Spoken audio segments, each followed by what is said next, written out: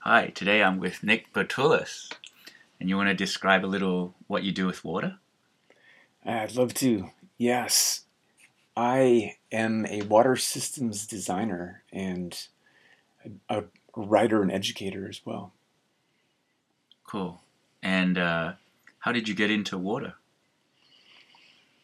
Well, how did water get into me? Perhaps is the bigger question. I I I love that question of is God water? Because I mean, it's obviously impossible to answer, but it's so interesting to think about. Um, because it is, science says, oh, it's H2O, but it seems unfair to reduce it to such a simple equation when there could be no life on this planet without it, and obviously is so precious and intrinsic to our most basic well-being. Hmm. But in any case, to be more less philosophical, I was an undergrad and I was I was very interested in the environment because my parents were nature loving people, and I took an intro to environmental science course, and it there was a lot in that thick textbook about water, and I would say that would be my first serious introduction to water. And then you started to work on people's infrastructure on their lands, and how did you get into that around water? Well, again, I would trace it back to those early college days where I was getting a bit depressed studying environmental science because it was pretty much the same trope over and over, which was that humans are destroying the natural world. And it was statistically undeniable. I mean, we were being served a veritable buffet of data, just illustrating how horrible humanity was to the natural world, and especially vis-a-vis how we treat water, because obviously water is intrinsic to all life.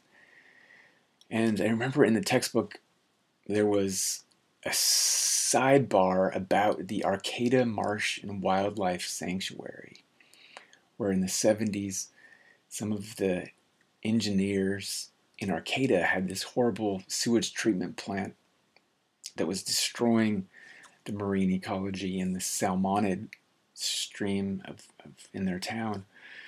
And they designed a natural sewage system with the marsh. And long story short, they've turned this marsh into a wildlife sanctuary that is so biodiverse that they have an annual bird watching festival at the sewage treatment plant.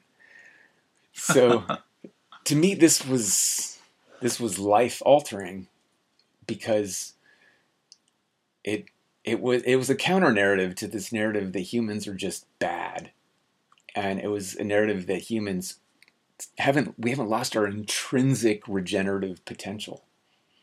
And so I think innately we have this capacity to create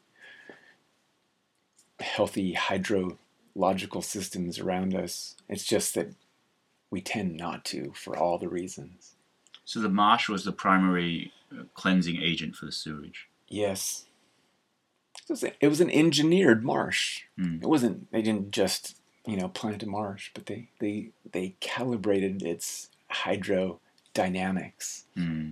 to optimize the retention time and the pathway upon which the substrate can be in contact with the river of sewage coming into it.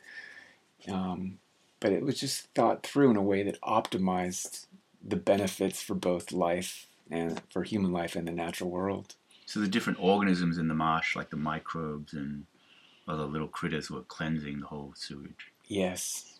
and the plants too, of course. Yes. Yes, the plants pump oxygen from the atmosphere into the root system that then provide the the conditions in which the anaerobic, the aerobic, and the anoxic, which are the three main categories of sewage purifying microbes. Hmm.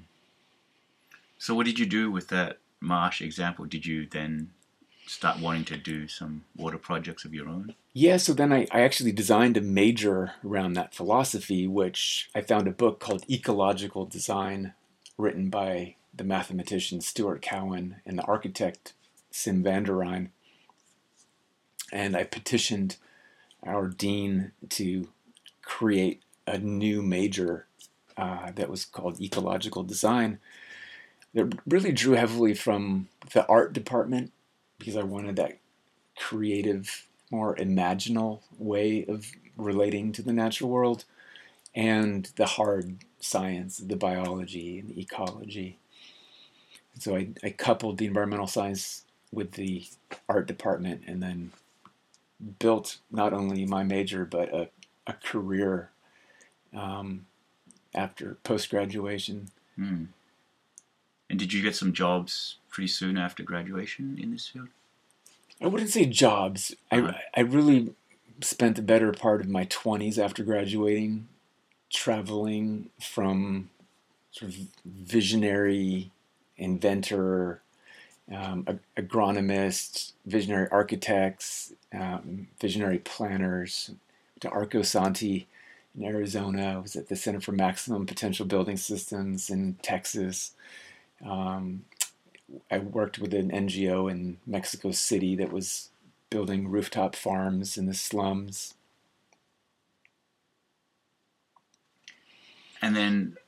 And then you later got into greywater, stormwater, rainwater projects. Yes, yes. So in Mexico City, I started translate. I made a bunch of contacts with the university there, with projects that were similarly aligned with biological wastewater purification, and I started translating their Spanish academic articles into English because they didn't quite have the the feeling of English fluency in their translations. And from there, I started grant writing for some of the indigenous farmer cooperatives that were utilizing the natural wastewater systems to create certifiably organic urban farms, because in Mexico City, as you can imagine, the only irrigation water they had was raw sewage and industrial effluent. So the water was the limiting factor for being able to grow organic produce. And so how do you clean the wastewater? What were the things you designed? Wetlands again. Mm-hmm. So yeah, the Mexico City is fascinating in that it is a closed volcanic basin of 50 square miles, and they have a massive monsoon season in the summer, and so it becomes a big lake. In fact, Tenochtitlan, the Aztec capital, was an island in the middle of this lake that fed itself with what has been described as the most productive form of agriculture that humanity has ever created. And it was basically a hydroponic system, and it was a floating farming system on this lake that utilized all of the human nutrients, and they had a whole, mythology of deities around rain gods and fertility that sort of institutionalized their biological management systems. Mm. Can you say a little bit more about the chemistry of how sewage turns into or gets clean? Yes, I I I can speak honestly better to the biology, Okay, the biology is good. in that chemistry is not my strong suit. Mm. But But the biology, honestly, is more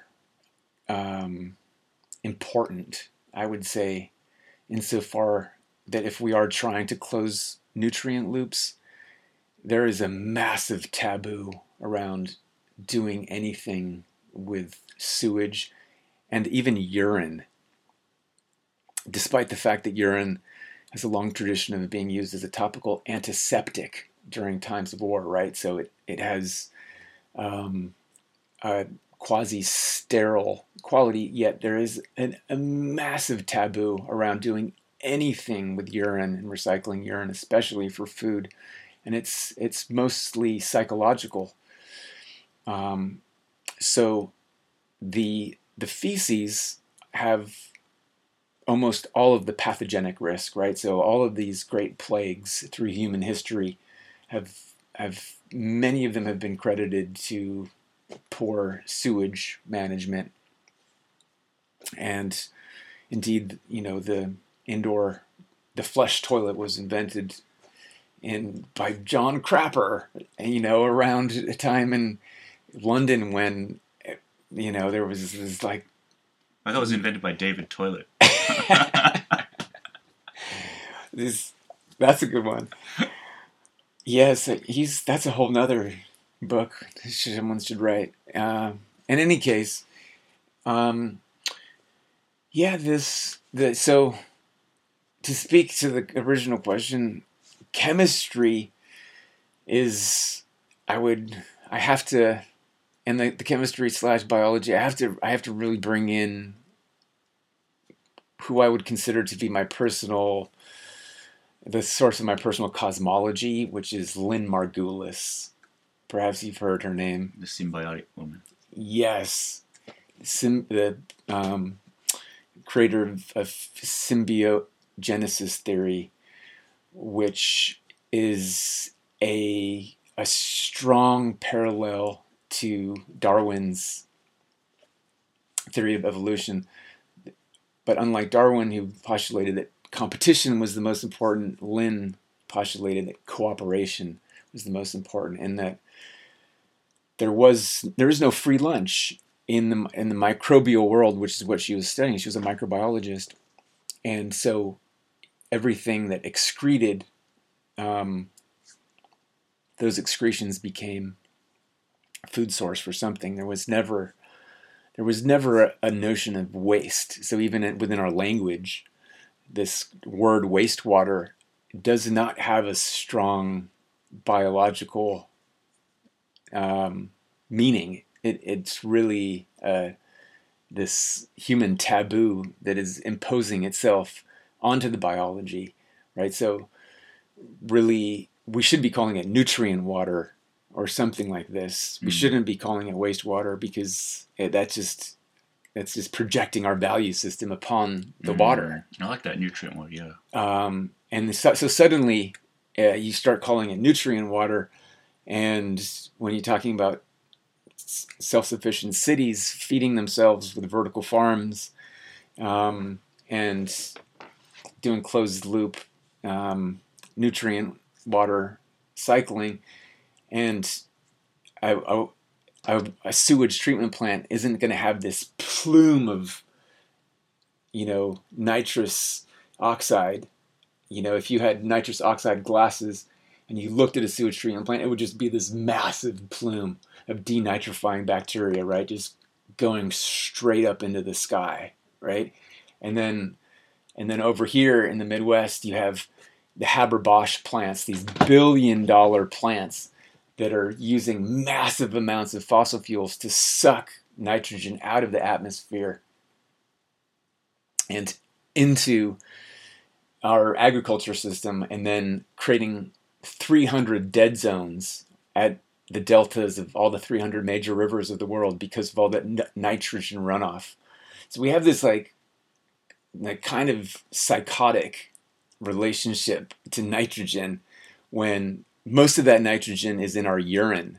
90% of it that we're excreting is in our urine. I mean, so you're saying urine could fertilize a lot of our agricultural systems right now? Yes. Rather than using these chemical fertilizers? Yes, there's there's an institute called the Rich Earth Institute in Vermont that is wholly dedicated to community scale urine recycling. So they have vending machines where you come and bring your buckets, your pails of urine, and then farmers come and haul off these tanks of urine that they broadcast onto their fields. And it's very, and they have a wonderful conference called the Rich Earth Summit every year, and it's a fascinating and eclectic group of academics and practitioners from around the country. And are you also saying that our poop should be one of the main fertilizers of the agricultural system also? Or does it need to be cleansed quite a bit before it can be used? Well, that's kind of a can of worms, because it already is, honestly. I mean, you look at sewage sludge fertilizer. I mean, the USDA organic standard tried to accept sewage sludge as an organic input, and that was a massive war against the people that were recognizing that sludge was filled with domestic and industrial contaminants, and it's not.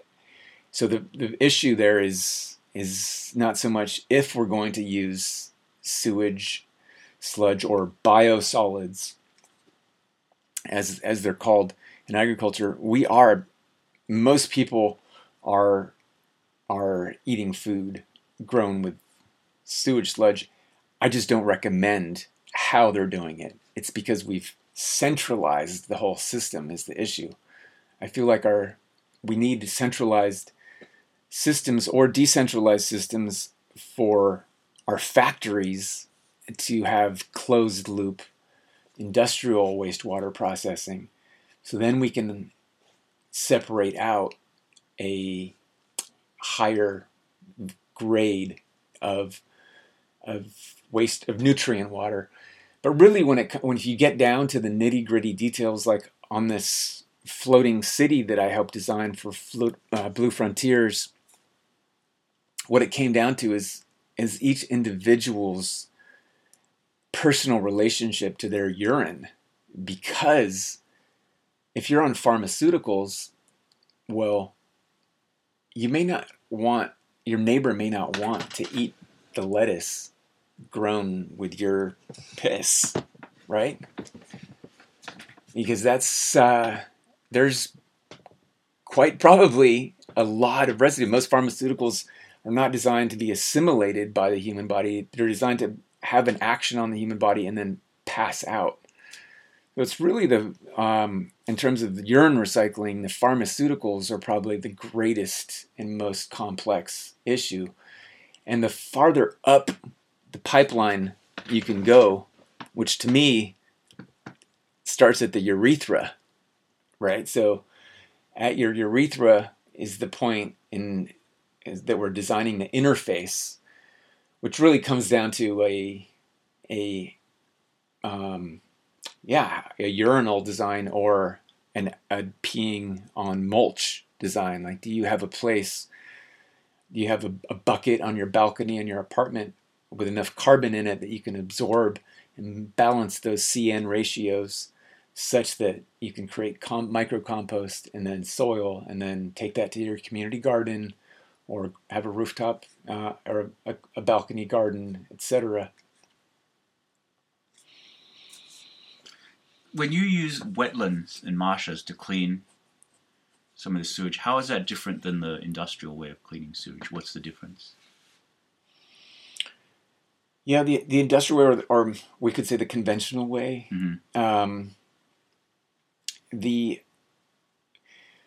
I think what we're stuck in is a paradigm where the hierarchy of sciences within the academy is such that physics and chemistry have a higher status than biology. And I kind of understand why. I think when it comes to like an epidemic of a sewage-borne ailment like cholera in Haiti after Katrina. There's very real epidemics that are sewage-borne. Like it's the complexity is more controllable when you have what I would call like the nuclear option. You're just like, you just take the poop, and you just murder it with chemicals, disinfectants, and physical processes. And there's obviously biology in there, but these are chemicals, are synthetic chemicals they're putting into the sewage. Is that what's happening, or what do they do? a lot of chlorine and a lot of chloramine. But there's flocculants, and there's bioflocculants, but a lot of the flocculants that separate out the water from the physical particulate, the suspended solids, are not necessarily metals, different heavy metals, and not necessarily ecotoxicologically benign.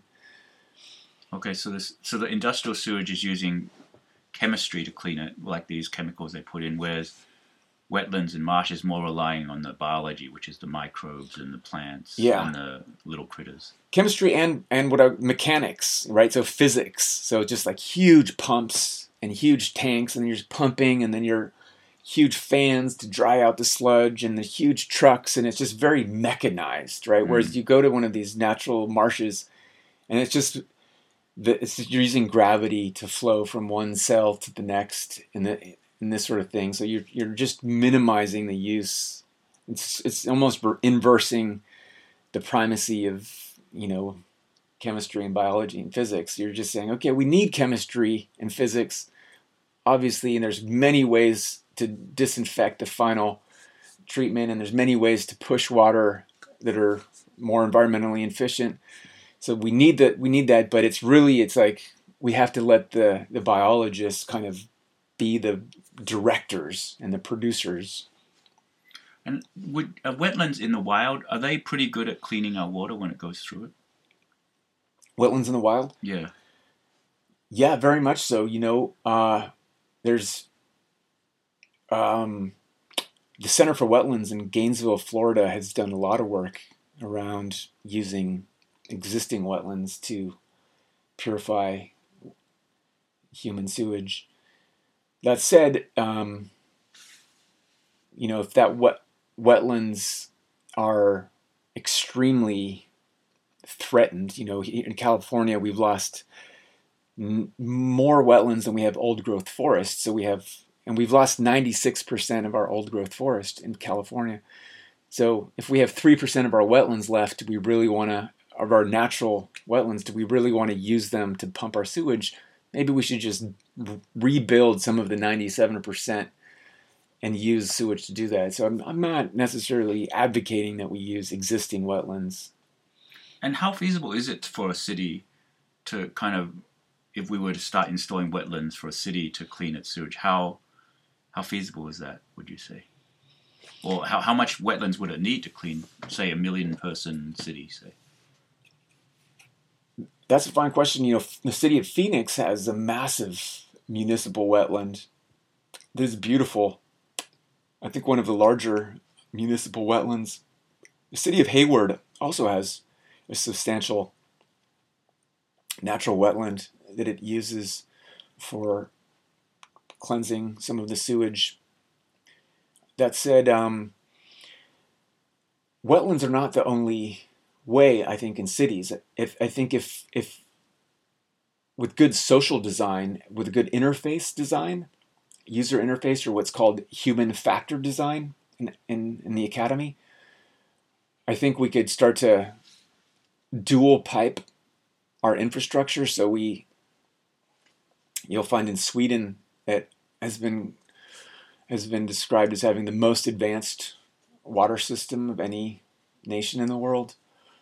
They have a lot of urine diversion in their toilets, so urine diverting toilets.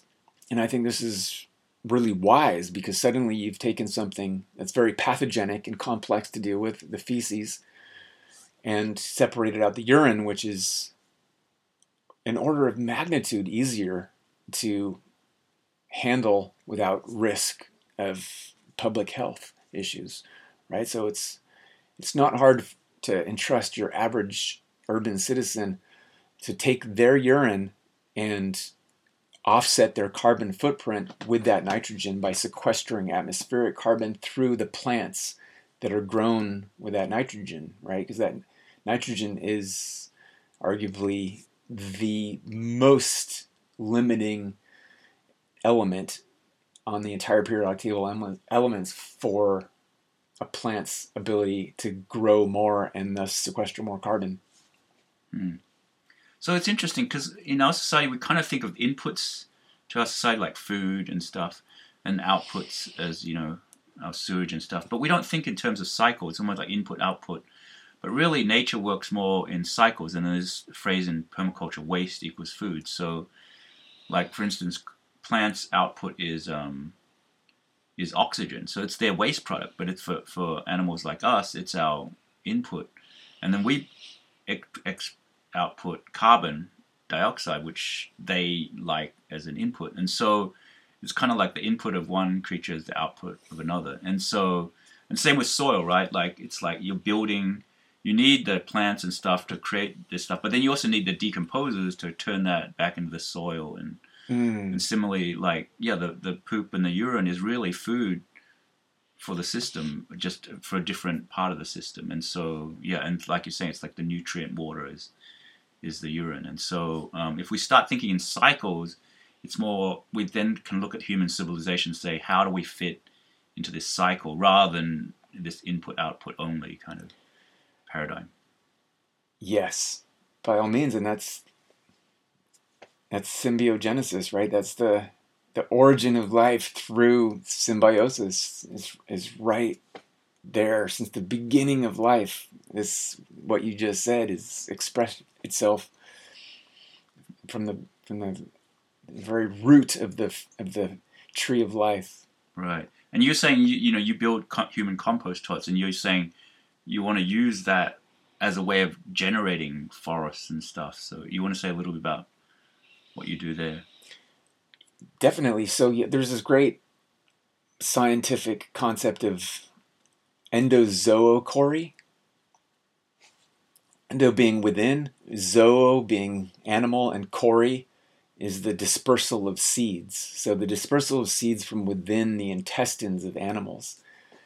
So for example, the avocado, there's a great book called The Ghosts of Evolution that describes how avocado was native to the Americas and was once widely spread by an extinct animal that used to eat the entire avocado and then poop out the avocado pit into this package of nutrient-rich goodness that would then lodge itself into some twigs or something and then start to sprout because it was, protected from the harshness of the elements by this nutrient wad. And then it had all the nutrients it needed within that wad to start and then sink its roots into the ground and then start a new avocado tree.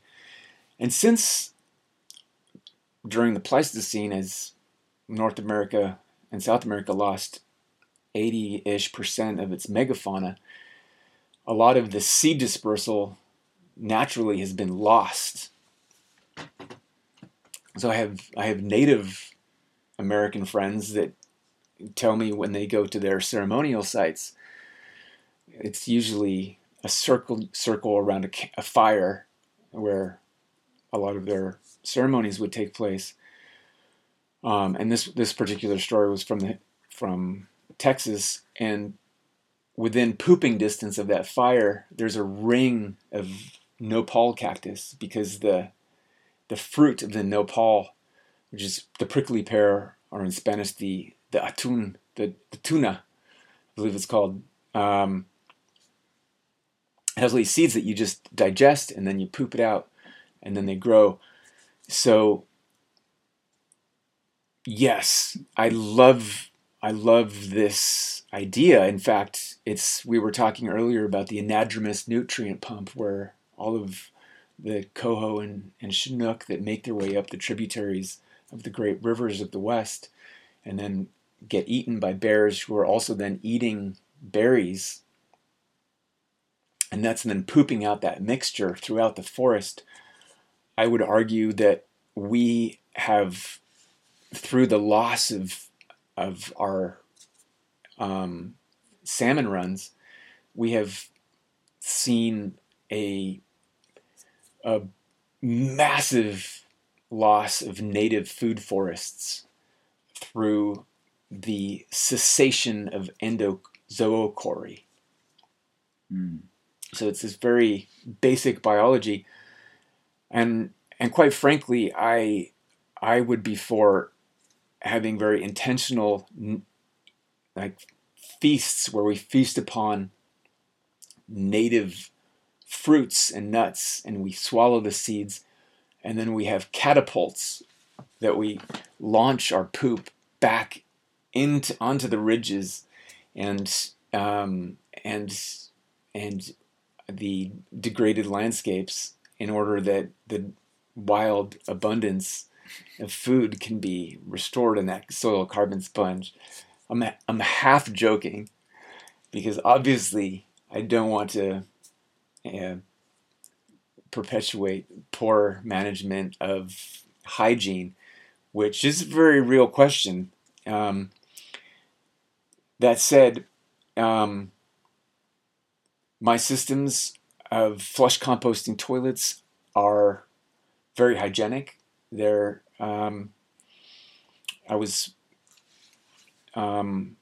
the first company I started was a worker-owned cooperative called Dig.coop. So in terms of the, so you talked about the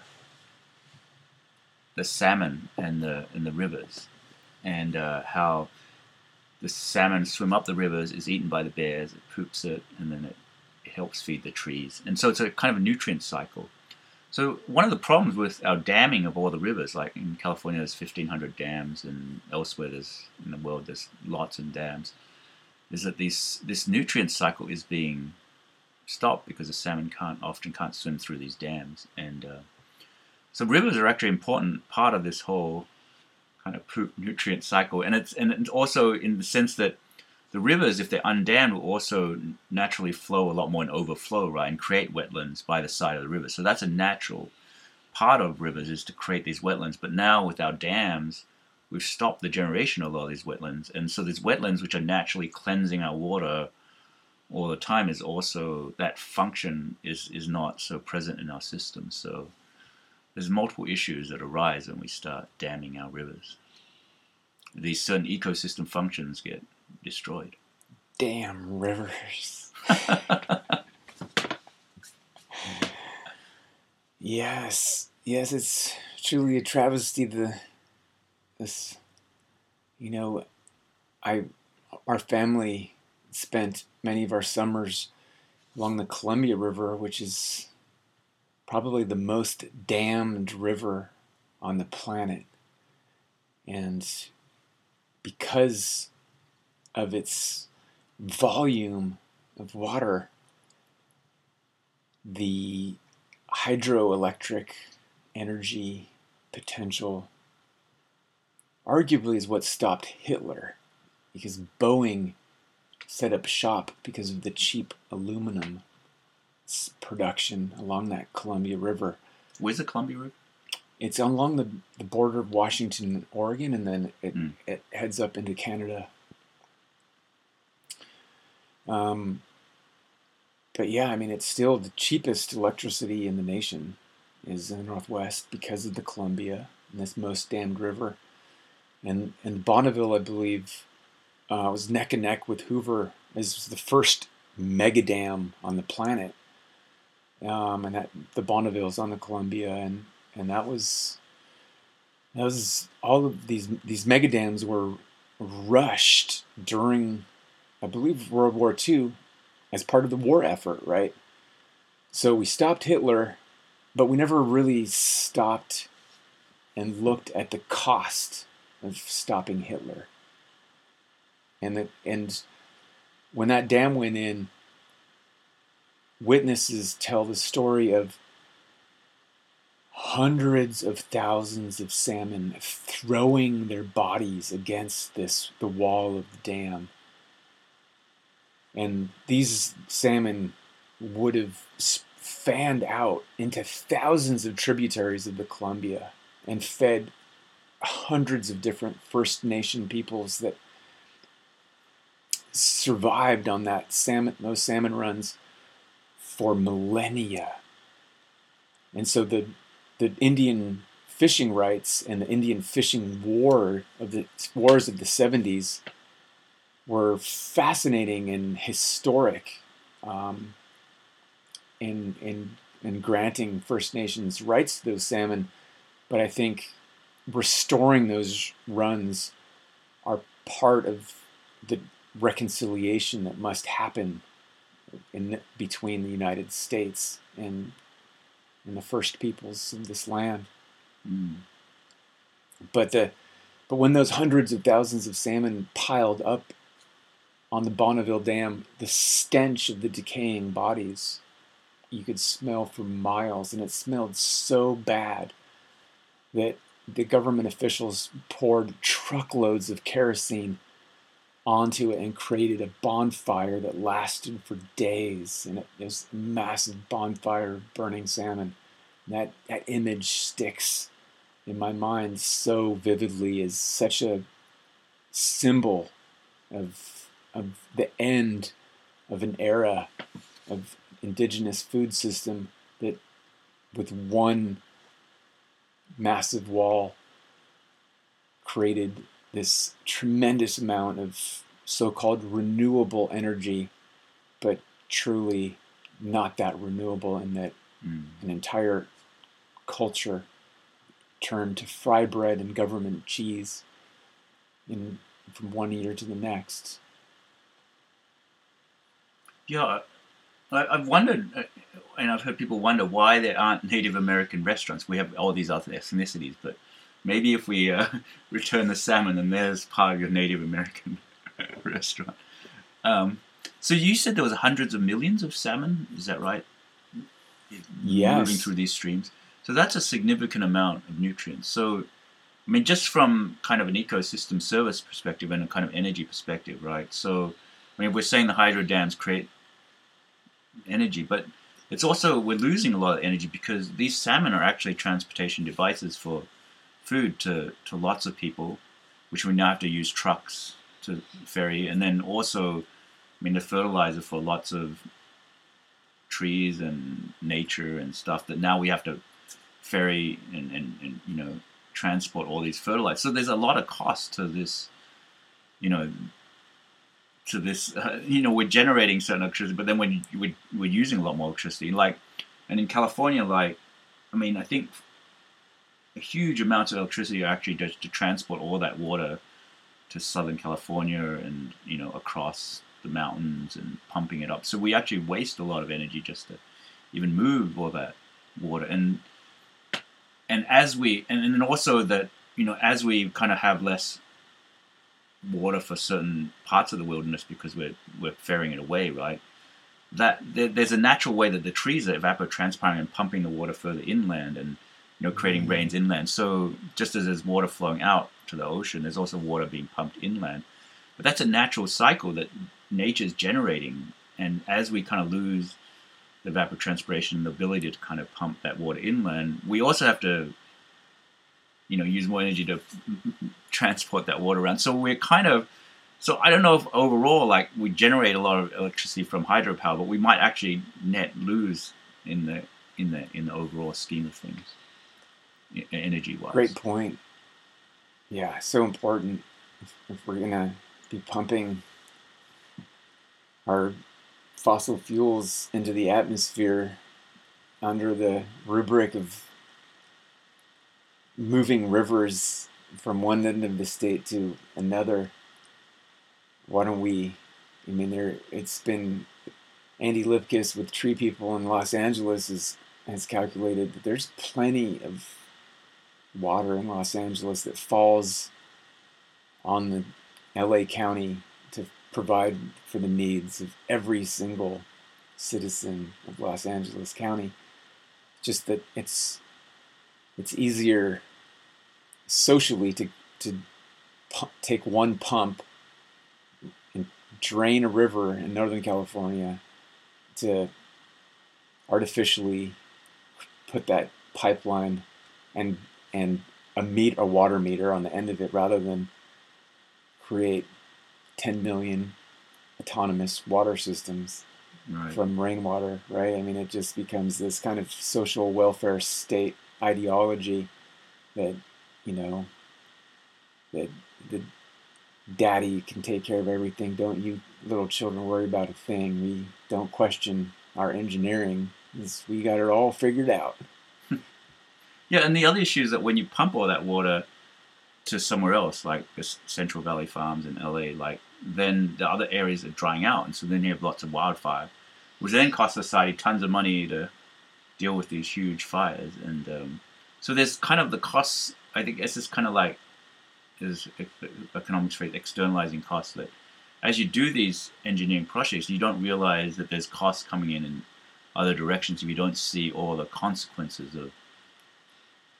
of your action of diverting water in different ways. And I think it's partly because water has so many different paths and different functions that, I don't know, I think we sometimes have trouble seeing how useful and how nature evolving over millions of years, the water pathways are actually quite efficient. We just didn't recognize it.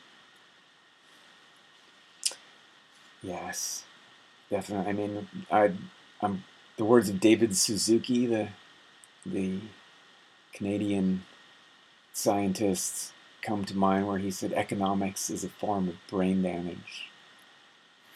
I might be faster. He might have said modern or industrial economics, but something along those lines. And I find it to be hilarious and poignant because, yeah, we have these, this economic development dogma that, maybe at the time in the 1950s, given the best available knowledge, which obviously was not referencing indigenous science, but the best available, what I would call refugee knowledge. You have these refugee engineers designing refugee camps that have become our modern metropoli, and suddenly you're like, wow, we really do inherit the sins of our elders, as the Bible says.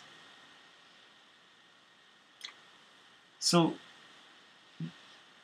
what do you say about because most cities nowadays, most modern cities have storm drains, like in the roads, with storm drains. Like, do you know how that came about, and what consequences has this whole paradigm of storm drains done for society and our water system? And do you have a solution, or what do you say? Yeah, well, it's hard to beat the Brock Dolman's words of it's time to leave the drain age and re-enter the retain age, because retaining all of that precious water into our landscapes is going to rehydrate and rebuild the soil carbon sponge so that we can bring back all of these native ecosystems that provide everything that we need. So what should urban designers do with the storm drains? What would you suggest they do? Well, a lot of cities have embraced what's called low impact development, which I find a poor choice of words, because it is sort of the opposite of regenerative thinking that would be trying to make a high impact, because the impact is itself regenerative. When you're talking about low impact, it's kind of this meek, like, oh, I don't want to have an impact on the landscape, but it's denying our intrinsic biological symbiosis, right? It's just ignoring that we are symbiotic creatures, and that every action, every piece of infrastructure could be optimized so that the water flows are bringing back that soil carbon sponge and infiltrating all that water to restore the local water cycle.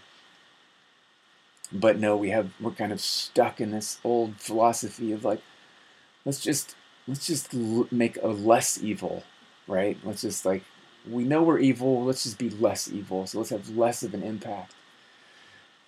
Anyway, I go to the stormwater conferences. I love all the people working in low impact development, or LID, which is an entire methodology based on infiltrating rainwater and stormwater into the landscape. The methodology is great. I don't know who coined the term, but I challenge Brock Dolman to come up with a better one. So how exactly does it work? So water, instead of going to the storm drain and out to the river, it's funneled into rain gardens, or where is it funneled into, or how does it work exactly? What does it look like in cities? So most of the natural waterways became the de facto drainages, and then all the storm drains coming off of people's houses and off the different streets, the street drains, they would funnel down using gravity to the natural drainages. And this, of course, has been devastating to the aquatic ecosystems, because not only are you getting all the runoff pollution from the cars, the oil pan drip, the brake pad, the copper in the brake pad, in something like 7 parts per million of copper in suspension in water, completely destroys the magnetoreceptivity of salmonids. So their chemosensitivity is how they see, it's how they smell, it's how they find mates, it's how they find their natal stream. Everything is done, and that copper just cuts that off. And it's just over and over again. It's the same story. You've got this delicate, chemistry in the water, and the fish, because as you can imagine, it's hard to see underwater, so you develop these other senses that humans are just beginning to understand. And then you have the thermal pollution, right? Because the pavement is heating up in the sun, it's lost its tree cover, the water hits it, it absorbs the water, and suddenly a coho salmon that needs, let's say, 50 degrees water in order to not get fungal infection in its gills is now getting gill rot because the over summering pools are 70 degrees or 80 degrees, and you're just having fish composting alive in the water because it's unnaturally hot. So how should we funnel that stormwater in cities? Where does it go? Put it into a park, or what do you do? Put it into wetlands? What? I mean, there's 101 ways of doing it for sure, and a lot more. I mean, at Place, I don't know if you saw the vertical rain garden I built, but I was trying to push the imagination in a space-constrained system. So along this wall, I built a series of pipes that had a biochar and worm casting soil medium in a mesh in between the pipes, and then the pipe filled up, network filled up from the gutter through gravity, and then the pipes slowly wept out into the vertical garden, and it completely vegetated this entire 10-foot by 12-foot wall, just with stormwater weeping through a wall. So that took up an entire footprint of 12 inches along a wall. So there were no competing use, really. And that was to show that we really can do this in cities, even in space-constrained environments. But one of the more common strategies is something called a curb cut, where you take a concrete saw and you make a little cut in the curb, and then you lower the soil level in the sidewalk median planter or planting strip such that the water off of the street runs into the median strip and then slowly sinks and spreads into the groundwater so that trees and other plants can tap into that water lens through the dry months. And does it have to be cleansed, or that is the cleansing ability? So when, like, if say the water on the street has a lot of car oil and stuff, as you funnel it into the plants will cleanse that car oil? Definitely, and I mean the key concept with bioremediation, right, of how do we use biology to remediate pollution, it comes down to quantifying the quality of the effluent. So with certain qualities of effluent, we can quantify the hydraulic residence time and the amount of substrate needed to appropriately remediate the contamination. That's all to say that, yeah, you got to size your basin to the volume and the quality of runoff. So you have to just have some understanding.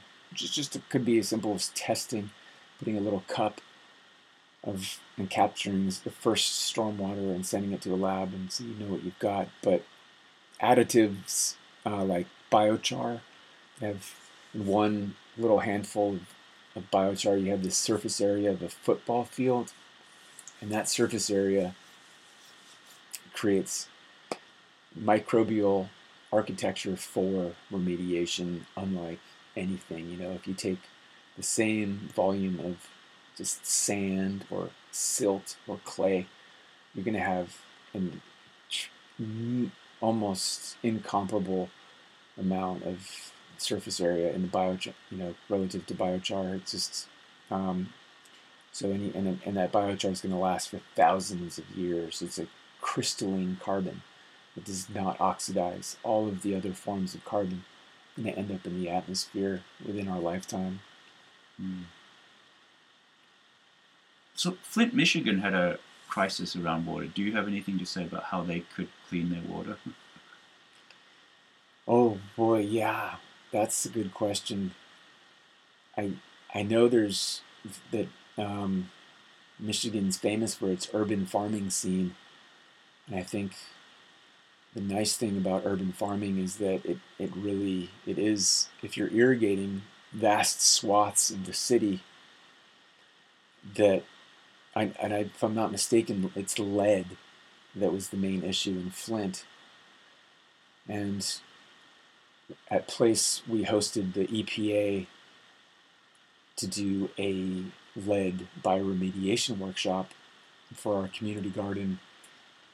And the main technique is called phosphate immobilization. And basically what you're doing there, and in the case of our workshop with the EPA, they imported containers full of pollock bones from the pollock fishery in Alaska. Pollock is the McFish sandwich fish, so it's one of the most fished fishes in the world.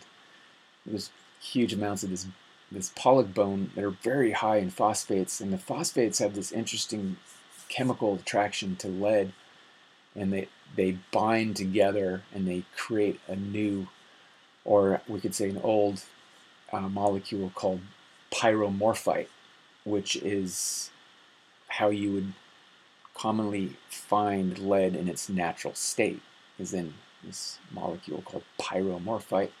And the lead in pyromorphite is not bioavailable to the human body. The problem with lead in its industrial form is that it's very bioavailable. In fact, if you're calcium deficient, the human body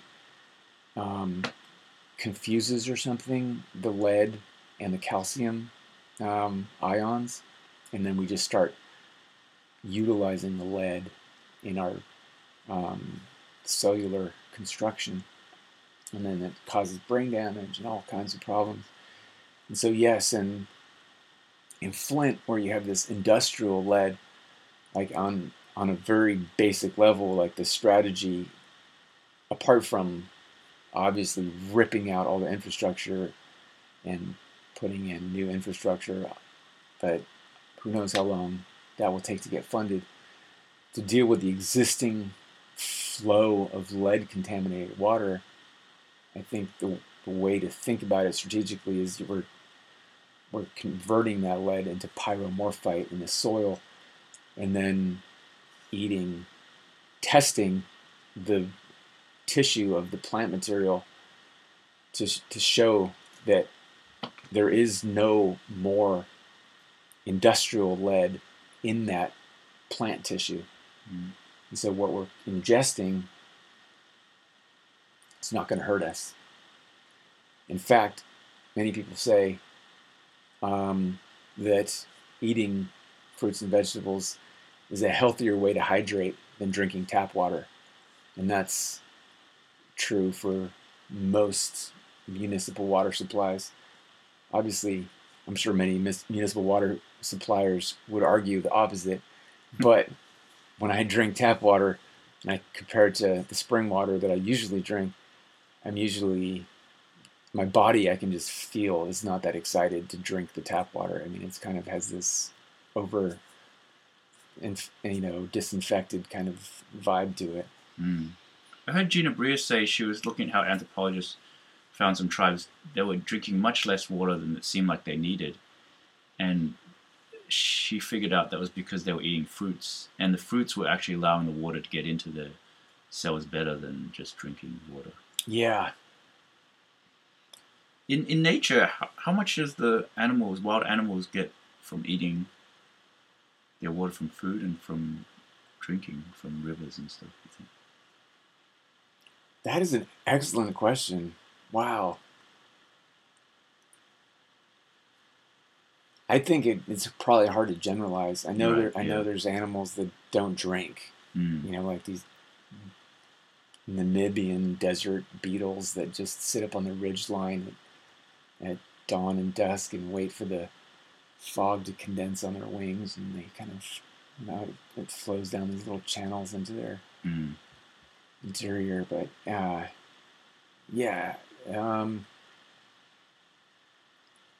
it's a good question. I mean,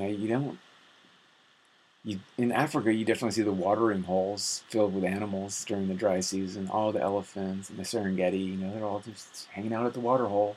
Right. So, I mean, I think there's times of the year where there is no fruit. I'm sure in a lot of ecosystems where the water holes are the only. And there's probably other times of the year where there's enough fruit that we don't have to risk going to the water hole where obviously the predators are hanging out waiting to pounce on all the thirsty creatures.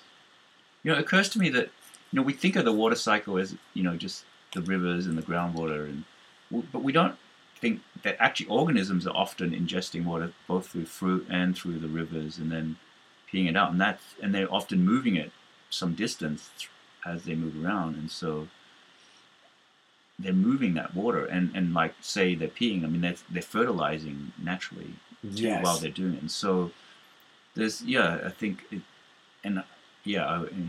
climate models probably, when they're tracking the water, don't actually take into account animal movements and how they're moving water around. But if you think about it, there's 7 billion humans on Earth, and they're moving around. That water's moving around, and same with all the other animals that are moving around. Yes. Yeah, and that does beg the question in my mind, or kind of the very controversial question of animal agriculture on wildlands, because it drives me a little bit nuts that when you quantify the water footprint of food solely from the perspective of this animal took this much water to produce this pound of meat, or this much water for this pound of vegetable. But the thing that's happening that's not being discussed is in regenerative ranching that can be done in a way that that is restoring the hydrology, because you're moving so much water through urine onto landscapes that for months and months of the dry season get no water. And not only that, they're bending over dry grass and then depositing nitrogen. So you're getting this CN ratio that is kind of optimized for building soil carbon sponge. And from the lens of a gardener, it makes perfect sense. It's exactly what I do we do in gardens, is we mulch, and then we add fish emulsion, which is basically nitrogen, and suddenly you've got CN balance for getting a good food forest. Well, I hate to say it, but cows are often in a well-managed regenerative system, which is less than 1% of ranching, unfortunately. But in that 1%, it's very important to to notice that because we had in California, for instance, at least 500,000 elk that were during the gold rush hunted to near extinction. There was, you could count on one hand the number of elk left in the entire state, and you just quantify the volume of urine that those elk deposited, and now we have almost the same amount of cattle in the state of California depositing the same amount of urine, right? So you're getting kind of this proxy ecosystem through the cattle. I would rather have the elk. I'd rather be eating elk meat through some kind of cooperative elk pastoralism, kind of like the reindeer and the caribou in the northern climates that are, you have these cooperative wild food ecosystems. But in any case, yes, the urine and plays in the wild urine plays a tremendously important role and is vastly under analyzed in all of these equations. Wow. Cool. Well, I think this has been a really interesting discussion, and it's a lot about what's usually considered part of the waste stream of water, but where it's not really. You can also see it not as the waste, but also on the flip side as it's a nutrient, and also it's shifting water around to where it's needed too. And so, so we covered kind of the urine and the poop, and also the stormwater drainage out of urban cities. So all kind of part of this waste stream that's also a input stream.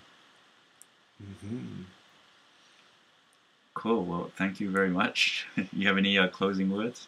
Well, thanks, Alpha. I'm really I'm so thrilled that you've invited me to share this conversation with you. Obviously, a topic close to both of our hearts, and I look forward to hearing your next podcast